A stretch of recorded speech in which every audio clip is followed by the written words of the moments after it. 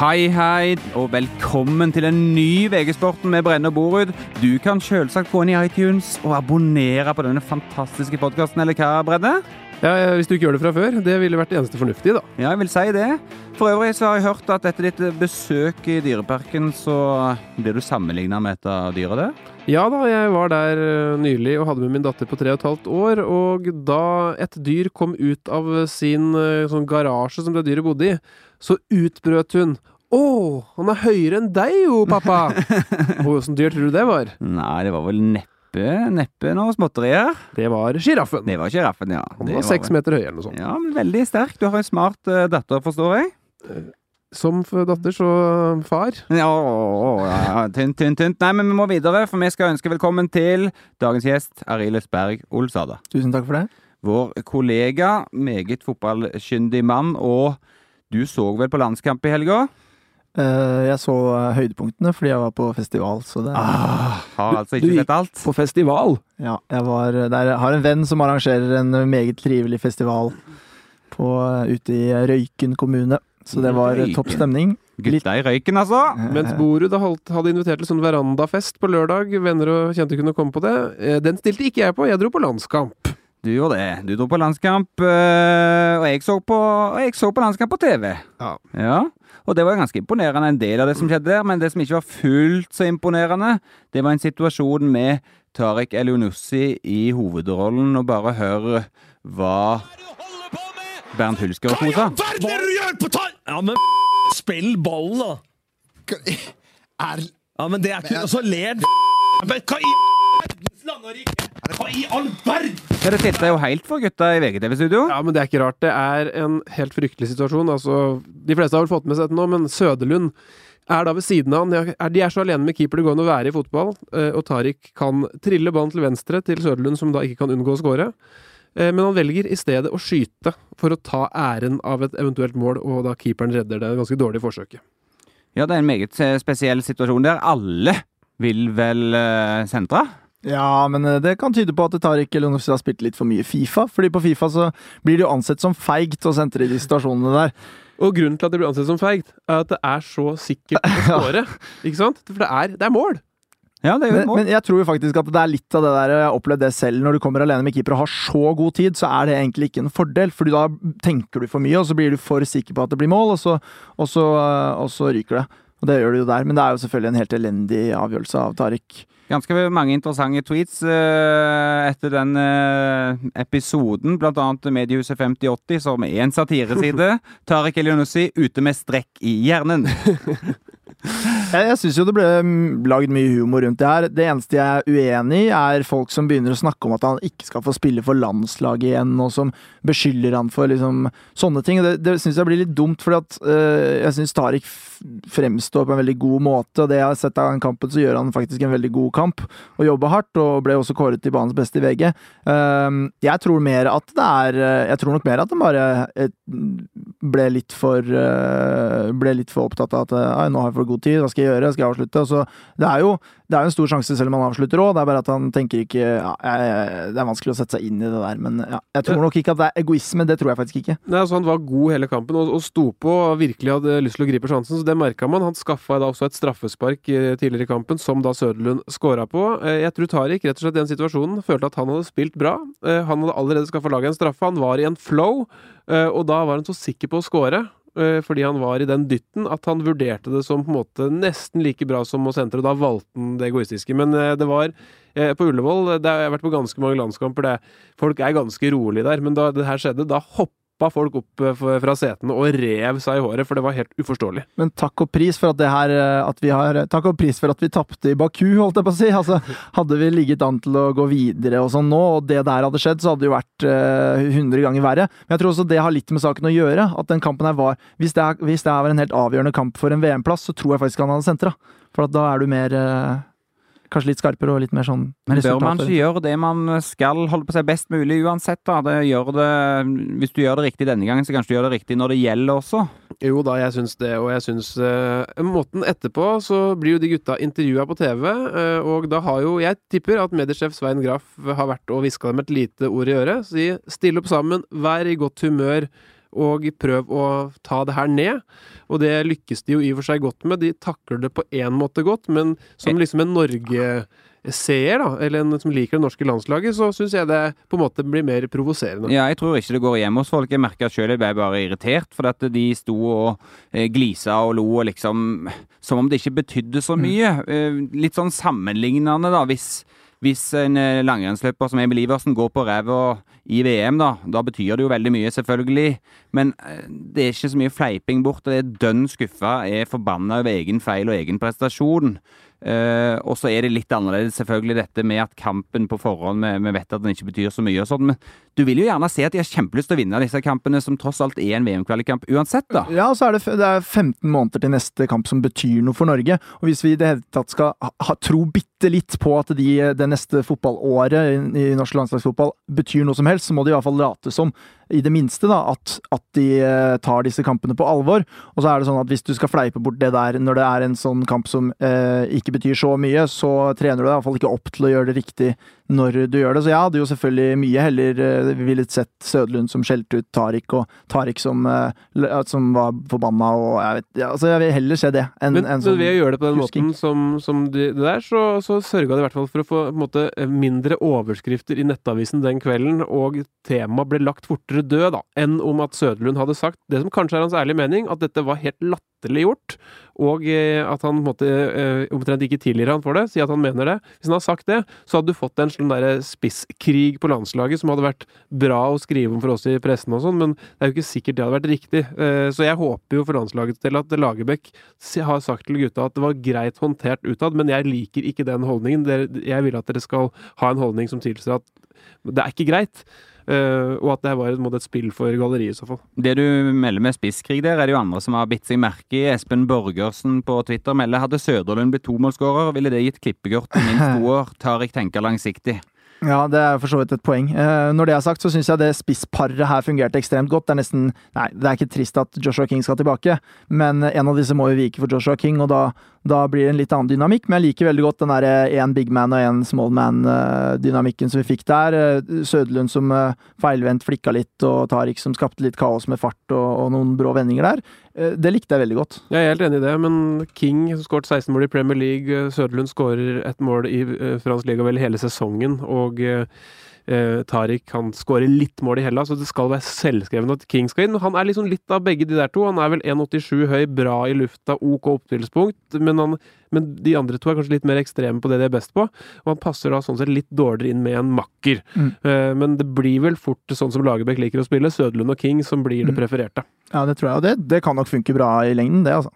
Hvis vi går ut fra at det ikke var innøvd det intervjuet etterpå, det de fliret og lo, så tror jeg også det kan forklares med at de hadde en god følelse av at det endelig hadde lyktes på landslaget. For at endelig så fikk de jo til en del. Spillet var bra, publikum på Ullevål jublet og var ganske fornøyd med mye av det som skjedde. Og det jo klart at når et landslag som har blitt pisset på over så lang tid endelig får det litt til, så det ikke rart at de litt høyt oppe, selv om det bare ble 1-1 til slutt da. Og Søderlund hadde jo blitt byttet ut også, så han hadde fått litt tid på å kjøle seg ned før det postmatch-intervjuet, og jeg var jo på matchen selv, og folk på en måte sto og jublet på slutten når det var lange baller inn, og Bjørn Mors Johnsen holdt på å score og sånn, så de ble jo nærmest klappet av banen på 1-1.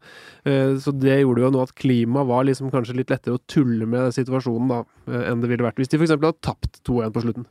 Vi går over til internasjonal fotball, gutter, fordi Daily Mail, en tabloidavis i England, har laget en liste over de mest verdifulle fotballspillerne i verden.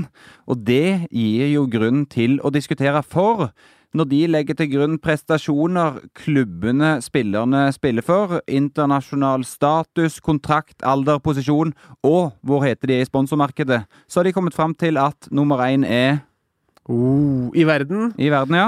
Nei, altså det veldig lett å tenke jo da Messi og Ronaldo, men de nok litt for gamle. Det helt riktig, for det ikke de som står på topp. Vil du klare det da, Ariløs? Det vel fort Neymar da. Det helt korrekt. Hvordan gjetter du det? Nei, Neymar jo egentlig helt naturlig. Han veldig ung. Han har lang kontrakt med Barcelona. Han ekstremt het sånn sponsormessig. En artig type og en attraktiv fotballspiller og sikkert en attraktiv mann for de som liker sånt. Og så vil jo alle ha han. Altså, han jo den naturlige arvtageren etter Ronaldo og Messi enevelde, så blir jo Neymar tippet som den neste store da.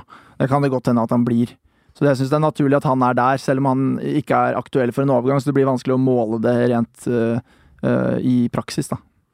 Ja, og nummer 2, da skal vi til England faktisk. Klarer dere gjette da? Ja, til England blir det jo, da må det bli Dele Alli i Tottenham som har alderen. Altså alder har utrolig mye å si når man skal vurdere verdi da, fordi det handler om hvor mange år de har igjen å gi. Han har jo skåret over 15 mål i Premier League fra offensiv spiss, eller midtbanerolle i år, og har positiv utvikling. Og så det jo sånn at hvis du spiller i en Premier League-klubb, så det jo da automatisk mer verdt enn om du spiller i for eksempel fransk eller tysk fotball. Hvis du da spesielt hvis du skal flytte deg internt i Premier League, da, så jo det engelskmenn som man da i tillegg, de har ekstra mye verdt på grunn av at du har en homegrown-kvote på hvert lag.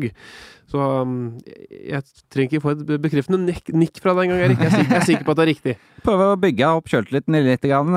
Gi deg noen sånne nikk på at du på rett spor når du kommer med sånne resonnementer. Nei, vi skal holde oss i Tottenham, for på tredjeplass det altså godeste Kane, spisskollegaen til Alli. Ja, altså, jeg ville jo ikke valgt Harry Kane og Dele Alli. Hadde ikke vært på topp 3 spillere jeg helst ville hatt i lagene mine, men som man nevner så det jo ekstremt verdifullt å ha veldig gode spillere som engelske, for da bruker du en av de obligatoriske homegrown-plassene, og det jo flott. Og så jo de gutta gode, og bedre kanskje enn sine navn tilsier. Altså Harry Kane, når han kom inn i Tottenham, det vel bare 3 år siden han begynte å spille på A-laget, skåret litt mål og sånn, så han har på en måte nesten ventet litt på at dette nybegynnerflaksen omtrent skal avta.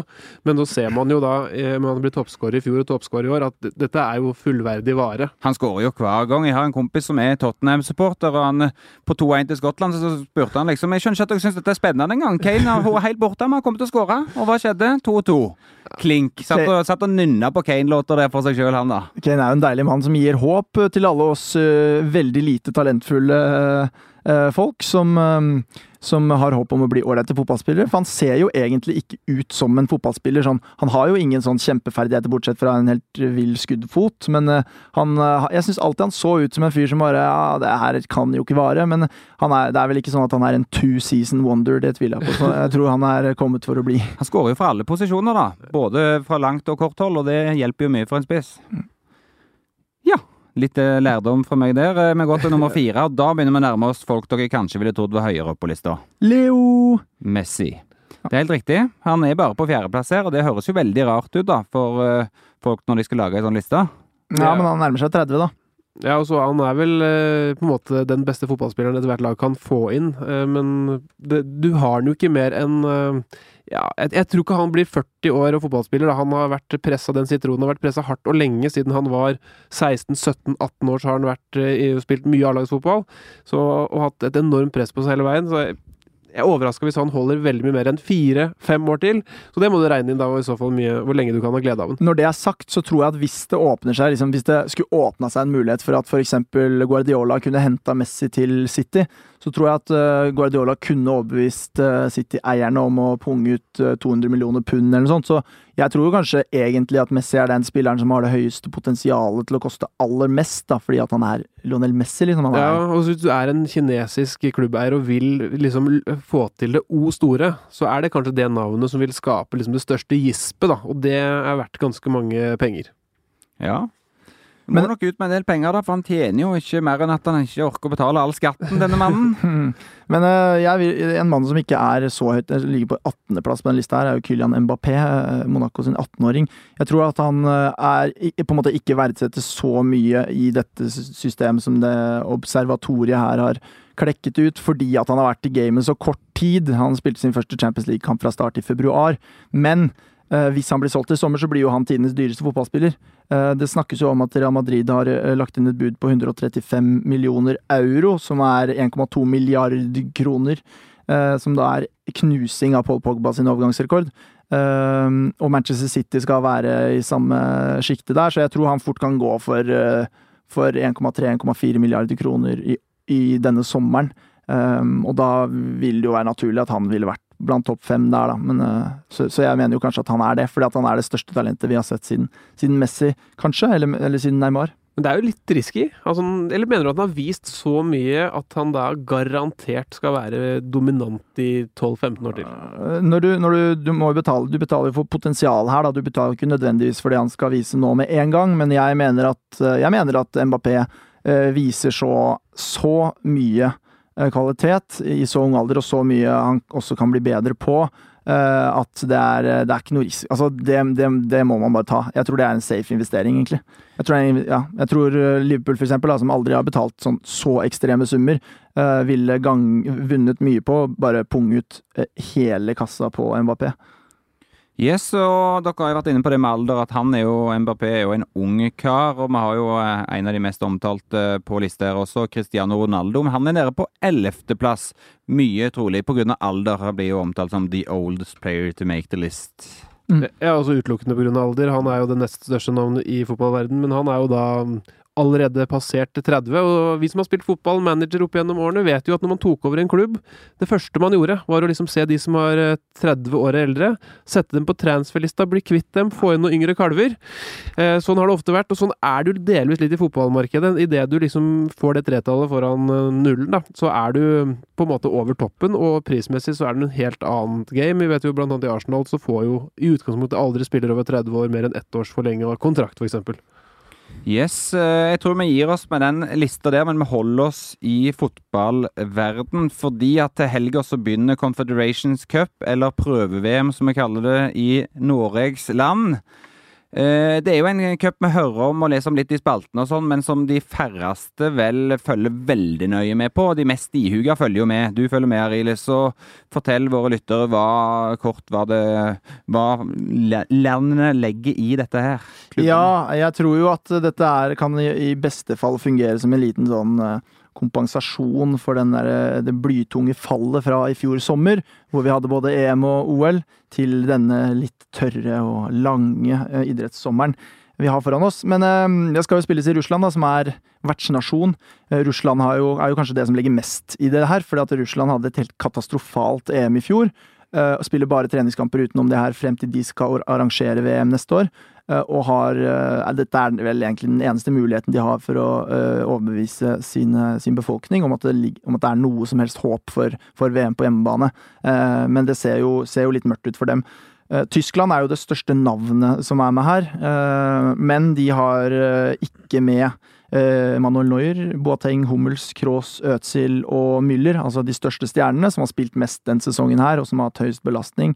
De får fri, og det sier jo litt om at de nedprioriterer den turneringen. Jeg tror nok ikke at det kommer ganske langt ned på lista over meritter I tysk fotball, da, denne Confederations Cup, så de har nok vunnet nok til at de satser nok ikke fullt og helt på det her. Selv om det en del spennende spillere. De har jo Julian Draxler, Sané, Kimmich, Ter Stegen, men det liksom ikke det helt store, så jeg holder jo ikke Tyskland som favoritt I det mesterskapet her, da.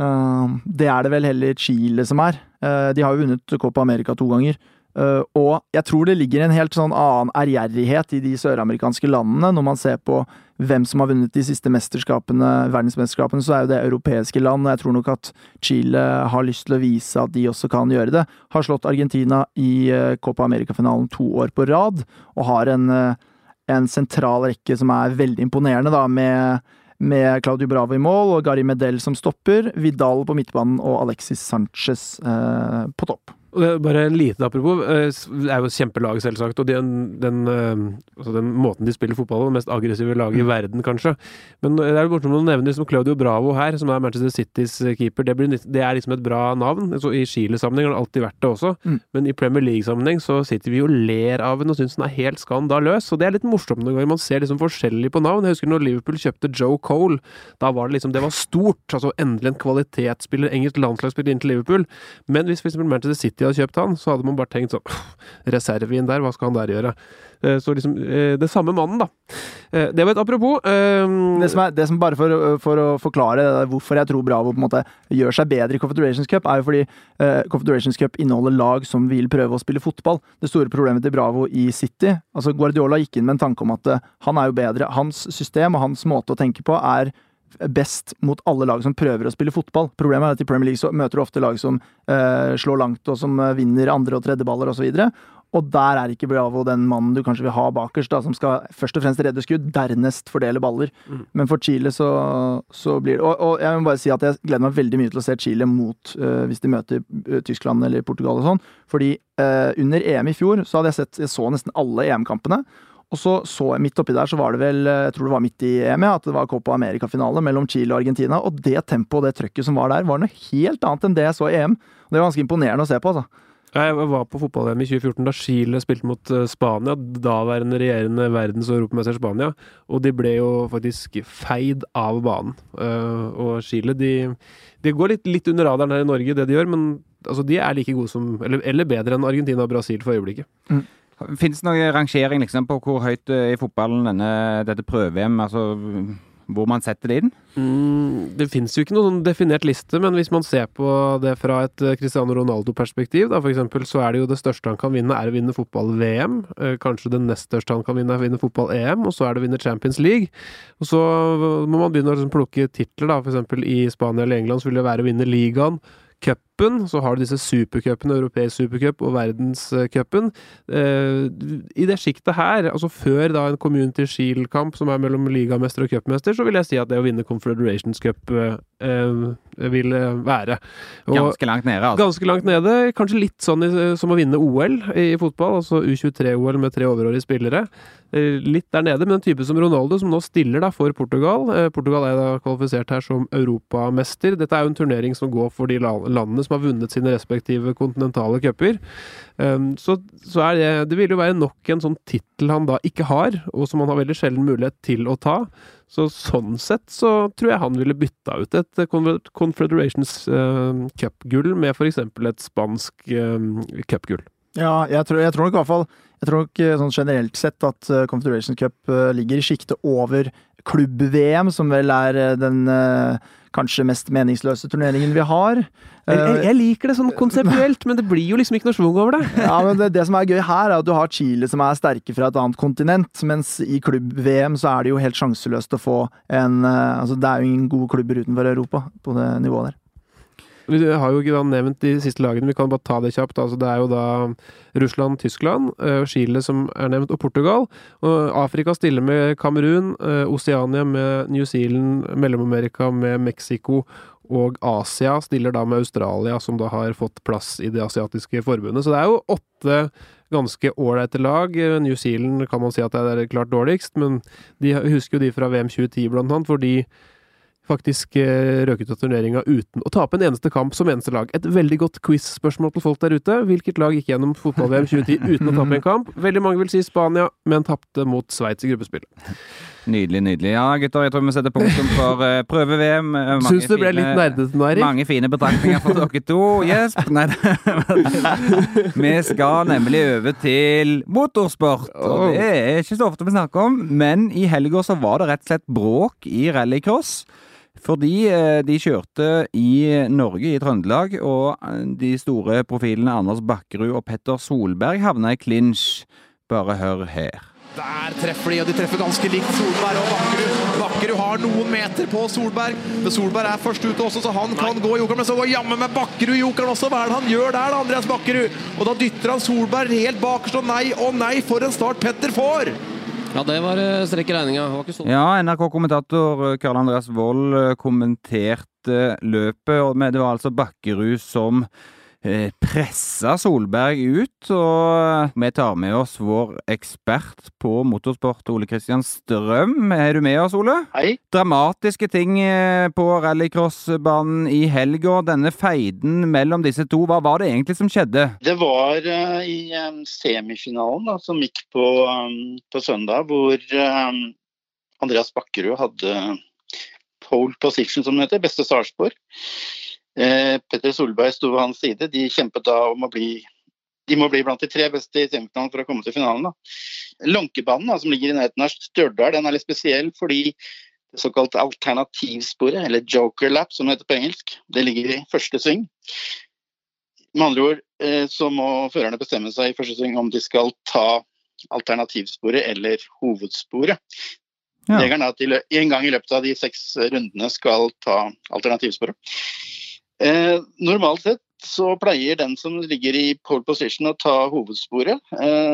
Det gjorde ikke Andreas Bakkerud, han tok alternativsporet. Det gjorde at Petter Solberg ble liggende skjøvende ut og endte da bakerst i det feltet og klarte aldri å kjøre seg opp og ble dermed ikke klar for finalen. Mens Bakkerud vant den semifinalen og etterpå ble nummer 2 i finalen. Ja, og så vi da Solberg satt og grein om at du trøstes av sønnen, for det gikk hardt innpå han, dette. Det gjorde det. Han jo et følelsesmenneske, Petter, og han tok det veldig hardt. Noe som jo var forståelig. Han har aldri vunnet på Lonko, hadde et veldig stort ønske om å gjøre det i helga, og det virket jo som bilen gikk kanon i kvalifiseringsomgangene. Det gjorde også Bakkerud sin, så jeg sendte en melding faktisk til en kompis som var der oppe rett før semifinalen og sa at her blir det vel første og annen plass på Solberg Bakkerud i en eller annen rekkefølge. Og da sendte han tilbake at ja, det ligger an til det. Men det ble det da ikke. Nei, men denne feiden mellom de to, det holdt på å si for utenforstående, så kan det virke som at dette skjer en gang iblant, at man krasjer litt, og så går man videre. Men det virker som det kan stikke dypere mellom akkurat disse to. Ja, det jo en veldig spesiell forhistorie her, da, fordi Andreas Bakkerud var jo faktisk da lærling på verkstedet til Petter Solberg for en 6-7-8 år siden, tenker jeg. Da han gikk på mekanikerlinja i Torsby og hadde sin læretid hos Petter Solberg. Så de kjenner hverandre veldig godt. Samtidig så jo Bakkerud en kar som har vært involvert i en del ting gjennom åra. På Hell, altså i Norge, i 2015 så var det også beskyldt Solberg Bakkerud for å ha dyttet han ut. I år har det vært 2 episoder mellom dem tidligere i år også. Så det har vært ganske mye hett mellom dem, og som gjør at det nå kanskje ganske kaldt forholdet mellom dem. Brenner vi i ferd med å få nye, holdt på å si, rivaliserende feider som setter rallycross enda mer på kartet? Sånn vi husker det var når Martin Skanke og Ludvig Hundesbøtt regjerte på NRK-skjermen for mange år siden. Det ikke nok inni det til å si det, men det i hvert fall Petter Solberg en profil. Han andre også kjent, så det at de krangler jo på mange måter bra for interessen. Det skaper engasjement. Men jeg leste jo din sak i VG om dette, Ole Kristian. En ting som jeg bet meg merke deg var at du intervjuet en ekspert som sa at dette som å sette et frimerke på en håndballspiller. Og da tenker jeg at det har Gro Hammerseng for eksempel blitt på i hele sin karriere, uten at det har vært noe veldig kontroversielt.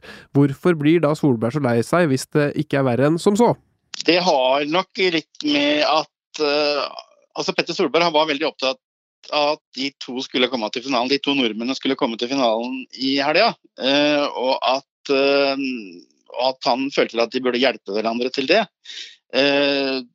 Det jeg ikke rakk å si på en måte i stad, var vel også det at han som står i pole position kjører inn i alternativsporet veldig, veldig, veldig uvanlig.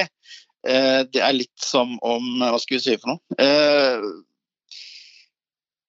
Men altså, Andreas Bakkerud mener jo at han hadde for stor fart, så at når han skulle bremse inn, så skjønte han at han ville ikke klare å treffe hovedsporet. Han måtte kjøre alternativsporet, og derfor så endte det sånn. Men det vel ganske klart at Andreas Bakkerud ikke gjorde noe ulovlig. Så det går vel mer på det rent moralske her, og det rases jo i kommentarfelter og på sosiale medier fra begge sider. Men Andreas Bakkerud gjorde ikke noe ulovlig, det helt klart.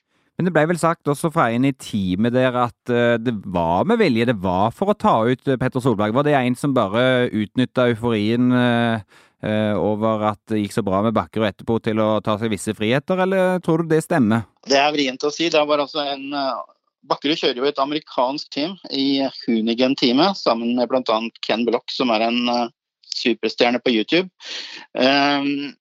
Mansfield, som han heter, han sa jo at de hadde bare ett valg, og det var å ta ut Solberg, og Bakkerud sier jo at det var bare ett av flere alternativer, og at plan A var å kjøre inn i hovedsporet og ikke skape noen problemer for Solberg. Ja. Det vanskelig å si hva som det riktige. Skjønner. Nei, men hjertelig takk for at du var med oss, Ole Kristian Strøm, en mann som følger motorsport tett for VG. Jeg tenker vi gir oss der med rallycrossen for denne gang, og går over til ukens lunsjdiskusjon, fordi at dere har vært så heldige at en lytter av oss, Tom Ellingsen, meldte på Twitter følgende forslag, og det skal jeg bryne dere på nå. Dere skal få bryne dere på det, gutter, fordi han har følgende dilemma, og det vil du aldri mer se fotball, men da kan se all mulig annen sport på TV, eller vil du utelukkende se fotball og ikke se noe annen sport resten av livet? Jeg vil jo selvfølgelig se bare fotball. Det hadde jo...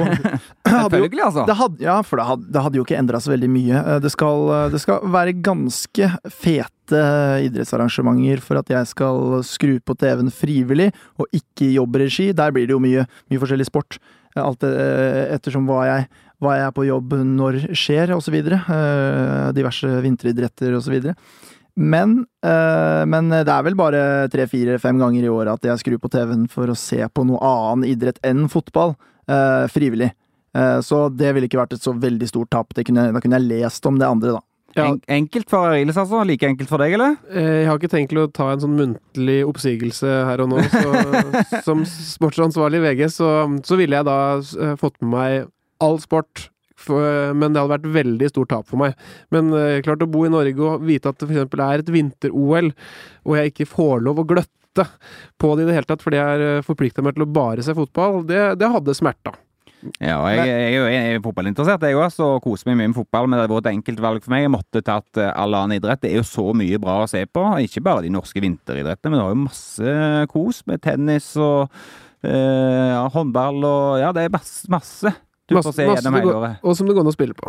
Men jeg mener jo at fotball en såpass mye mer rikholdig opplevelse enn det veldig mange andre idretter Når du ser på håndball for eksempel, så det vel bare de 5 siste minuttene som interessante, ettersom det går sånn 1-0, 1-1, 2-1 og så videre, og så må du se de siste minuttene for å få med deg det. Og det går fint å gå glipp av det, og så har du liksom skirenn som 5-mila jo uinteressant frem til de siste 2 minuttene det nå, så det nei, fotball gir meg mye mer da. Det en mye dypere idrett, og mye mer sånn, det mange flere aspekter som interessant å se på da. Først så stakk du liksom ene hånden inn i vepsebolet, og så bare tok du den andre også, og bare la den inn i bolet. Jeg bor i vepsebolet jeg nå.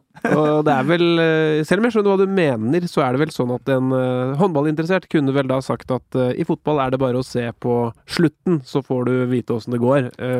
Det jo ikke like klart som du sier, selv om for eksempel en 5-mil, for å være ærlig, det jo ikke nødvendigvis veldig spennende underveis. Et Tour de France-ritt for en jevn seer jo ikke veldig gøy før de siste kilometeren hvis det skal bli en spurt.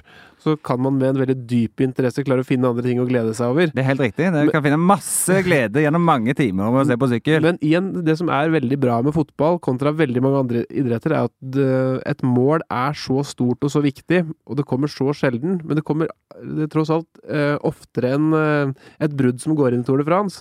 Mens da i basket og håndball så det på en måte mål hele tiden, som gjør at hver enkelt høydepunkt i kampen mindre da. Og så tror jeg dessuten at som sportsjournalister, som vi jo så tror jeg det lettere å ha litt peiling på andre idretter enn fotball, uten å ha sett dem. Men jeg tror at du nødt til å se en stor mengde fotball for å kunne skrive om det og formidle om det. Både fordi interessen blant alle så stor, men også fordi at det så mange momenter som du må beherske og i hvert fall ha litt kjennskap til da, og ha sett. Da vet vi i hvert fall hvor dere står, gutter, og så får jo dere som hørte på ta deres egen diskusjon. Det ikke noe enkelt dilemma der, og vi håper vi slipper å måtte velge.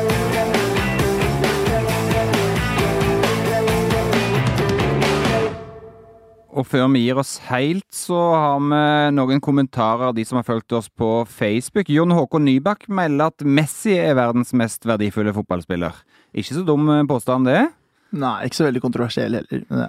For sitt lag så han jo ekstremt verdifull, og du kan jo tenke deg selv, hvis du manager et eller annet sted, det en skade du på en måte ikke vil ha, så det vel det å miste Messi hvis du Barcelona-trener. Ja.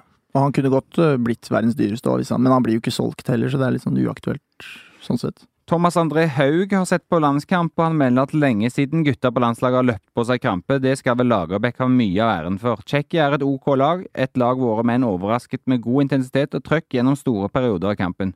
Tsjekkerne var jo kjørt siste 15, det synes jeg var positivt å se. Veldig godt observert. Lagerbäck har jo sagt at Hans Island, da hadde han ifølge seg selv en statistikk på at de tappte ikke 1-til-1-dueller over hodet på et år eller noe sånt. Og det var litt det man kunne se på Norge-kampen sist, at man hadde bestemt seg for å vinne duellene, og det skjedde gang på gang, som var med å sende Norge mye nærmere enn seieren på lenge. Det er jo 2 ting som kan gjøre at vi kan komme oss oppover på denne FIFA-rankingen og kanskje nærme oss et sluttspill, og det er jo en taktisk organisering og struktur, og det andre er innsats. Og på de 2 så har vi vel stått i stryk de siste årene, og da er det godt å se at det begynner å gå i riktig vei, da. Og du mener kvalitet, det er det ikke overhodet uansett? Nei, jo, det er jo kvalitet, men du har jo ikke noen spillere som kan kompensere for manglende struktur eller manglende innsats, da. Vi har med Edvard Stenlund som spør hvor Pogba på denne listen over de mest verdifulle, og det kan jeg avsløre at det er 6. plass. Han er rett bak Griezmann på den lista. Vi tar med oss også Julian Boateng Pedersen, for han spør hvor er Eden Hazard. Jeg mener han var topp 20, men ikke helt, skal vi se, vi finner han her da. Det var ikke så lett. Husker dere gutter hvor dere hadde han?